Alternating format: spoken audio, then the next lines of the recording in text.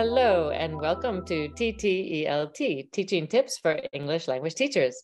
I'm your host today, Dr. Eileen Hale, and I have a new guest, Sarah Cunningham, who is also a new board member with us. We're so thrilled to have her as a board member.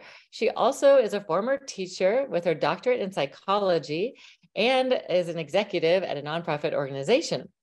Sarah is going to talk to us today about working with students who've experienced trauma.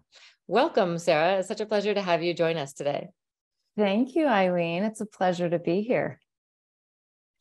So let's dive in. What kind of psychological needs are important to be aware of that impact our students' success? Sure, that's a great question.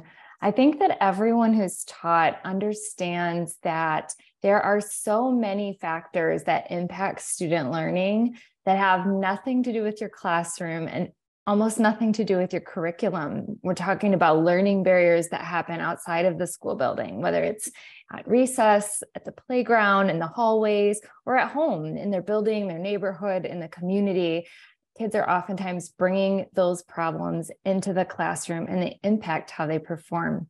And it kind of takes us back to maybe your first year of teacher ed when you're preparing to be a teacher. They teach you about Maslow's hierarchy. You probably remember it. Abraham Maslow, he also was a psychologist, and he created this pyramid diagram. I think it was 1943, and it identified the needs, the 5 human needs. And at the very top of it, he called it self-actualization, but that's just a fancy way for probably saying for students to rise to their potential at the very top of the pyramid, they had these underlying needs that were really important. At the baseline, you would see physical needs, things like food, water, oxygen, the things that humans need to survive. The next level, though, and this is important for students who are maybe immigrants or refugees or living in a community that doesn't speak their native language, the next level is safety. And when you are removed from the familiar, from the family and friends and the language that help you connect to your environment, oftentimes there's an elevated sense of risk and fear that might go along with the unknowns. The next level is love and belonging. And I think that one's even more important because students who especially have been displaced and are coming to a new community who maybe don't speak the language, they feel isolated. They feel detached from those around them. If the community, the school principals and teachers and the students all speak a different language, they feel like outsiders looking in, and it's very difficult to kind of grow that sense of belonging. And then the next level is esteem. Essentially, what do we think about ourselves? And a student could be exceptionally bright, and maybe in their home region, when they're speaking their native language, they're able to excel and they're high achievers. But put them in a new environment with a new language where everyone around them speaks this language and understands the systems for being successful. All of a sudden, if they're comparing themselves to same age peers who are native English speakers, they may start to feel bad about themselves. They may adopt a sense of shame or a sense of failure. And so I think as teachers, we have a really important opportunity. We oftentimes think the world revolves around our classroom, but really it's the problems in the world that kind of are coming into our classroom and impacting learning. Definitely. That's so true. As we know, I mean, I'm here in Florida and we have so many immigrants coming from Cuba, for example, right now is just one quick example.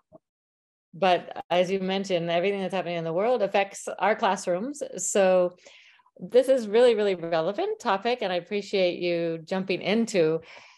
Can you expand a little bit more on what types of trauma you mentioned a little bit that the students might be facing, they can interfere with their learning, and how to address, once we identify some things, how to address it as teachers in the classroom, because oftentimes we have so many students coming from such varied backgrounds that it can be overwhelming for teachers to figure out ways to address issues they might see. So I kind of have a double question there loaded for you. Sorry. Sure. Yeah. Well, let's start with part one. So what is trauma? Trauma is a physically or emotionally harmful event that has adverse impact, lasting impact, and probably it affects the way students function, their normal level of function.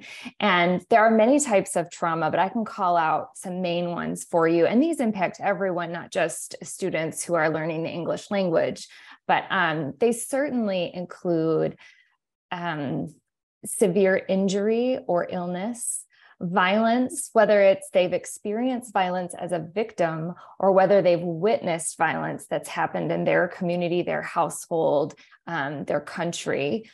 Death of people they know particularly would be a high source of trauma. And then disasters like natural disasters or national level tragedies.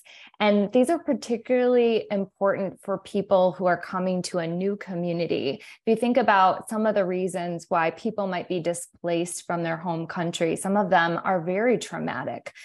War, and there could be militant groups. There could just be extreme poverty that makes it impossible to survive in the area that once flourished. And so having to pick up and leave, sometimes that in itself is a kind of trauma.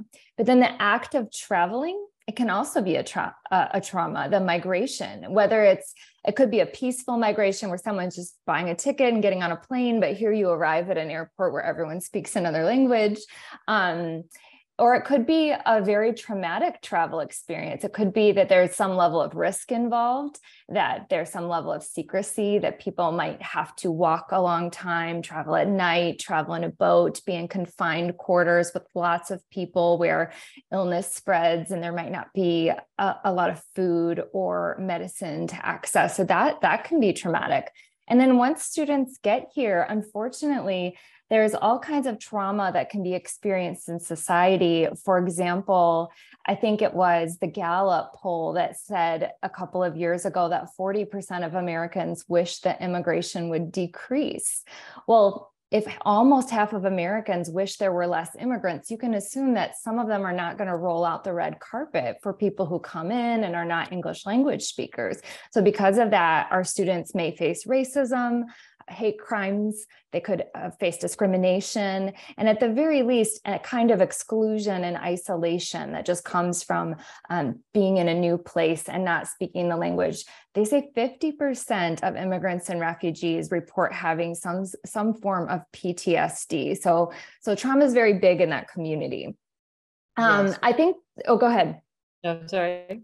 I was just going to get to the how do we help, the actual tangible things that we can leave our teachers with. And the time goes very quickly. What are some concrete things that teachers can do when they see the signs and they know some of the background of where these students are coming from, whether Ukraine, for example, there are a lot of Ukrainians coming to America right now, and we all know about the horrible war over there. But what are the tangible things we could do in our classroom to help support our students' success? Sure. So to get to the second part of your question, the first thing I would say is you want to be able to notice symptoms or signs of trauma. I can put them in big categories for you because there are really dozens, if not hundreds, but one would be physical. Just like you and I, if we get afraid or we have a sense of panic, there's a physical impact to us. It might be a beating heart, fast beating heart. It could be a shortness of breath. It might be sweaty palms or a face that goes pale or flush because we're nauseous. We feel like we're going to pass out. You might see physical symptoms, but you also might see emotional symptoms. And this can be tricky because teachers can sometimes misread this and think that this student is resisting learning, that they're for some reason being defiant or oppositional, but oftentimes it's just their emotional coping skills coming through. They're carrying such a large burden that we see crying a little bit more, emotional outbursts where emotions are just coming to the surface and spilling onto the areas around them. There can be anger, irritability, depression.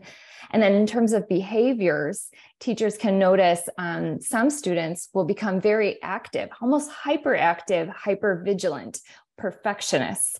Their whole world is out of control. Everything has been turned upside down, and they cope with that by becoming perfectionists and thinking, at least I can make my desk neat. At least I can get 101% on this assignment. That's something in their control. But you also see the opposite, right? You also see kids that become lethargic, that detach, that kind of just move away and stop trying because they've accepted, they've surrendered to the experience and they've maybe stopped trying. So what teachers can do when they start to see that, that's a trigger that there's an opportunity to help. And it's great that this podcast is focused on language, because language is one of the top things you could do for someone in that circumstance, because language helps you be successful in every facet of your life. You have to communicate with your family, your neighbors, your teachers, your students, your colleagues, to get a job, the doctor, the mechanic. If you improve someone's ability to communicate in the language where they live, where they're immersed, you're going to help them on all fronts of life. But I think on the very personal side, a thing that teachers can do is they can use that intuition to say, in this hour that this student's going to be in my class, or maybe it's 7 or 8 hours if it's elementary school, I'm going to use my intuition. I'm really going to focus on trying to create a calm and steady environment for this student. This may be the only stability they feel in their life today. And I'm going to make sure that I show them patience and compassion and care. But of course, those things aren't enough by themselves. You want to also maybe work with your caseworker or social worker or guidance counselor to connect students with support services in the community. There may be housing that's available. There may be food or other kinds of assistance that can help them with getting settled in. And you could also help connect them to people who speak their language or who are from their native country. If you already have students who are bilingual, who speak their native language as well as English, that could be very helpful. If you know of a church that has services that are in the language, you might be able to connect them to others in the community to help promote that sense of belonging. And last, I think working with parents as much as we can, helping parents understand in their own language, having someone communicate to them, this is how the school is set up. This is how you can be successful and navigate the system for your students. Fantastic. Spot on. I love what you're sharing. These are all fantastic ideas. I think we're going to recruit you to give a workshop for us because you have so much information to share. It's hard to capture it in a short time. But thank you, Sarah. You've just scratched the tip of the iceberg with all this knowledge that you have. And we'd love to have you join us again, but we really appreciate your time today. Yeah, thank you. I'm excited because teachers have such an opportunity to make a difference. It's such a critical time in kids' lives where they're making decisions about how they'll feel about themselves and how they feel about learning for the rest of their lives. So what a time to help them master the English language and learn to be successful. Definitely. So thank you for all these tips, and we'll put some notes in our notes for all of you to follow up on with Sarah. Anything you want to share with them, how they might find you, or resources that you might suggest, or do you want me to just include those in our show notes? I could send you along some for the show notes. Perfect. Great. All right. Well, thanks again, Sarah. We really appreciate your time today. Thanks, Eileen.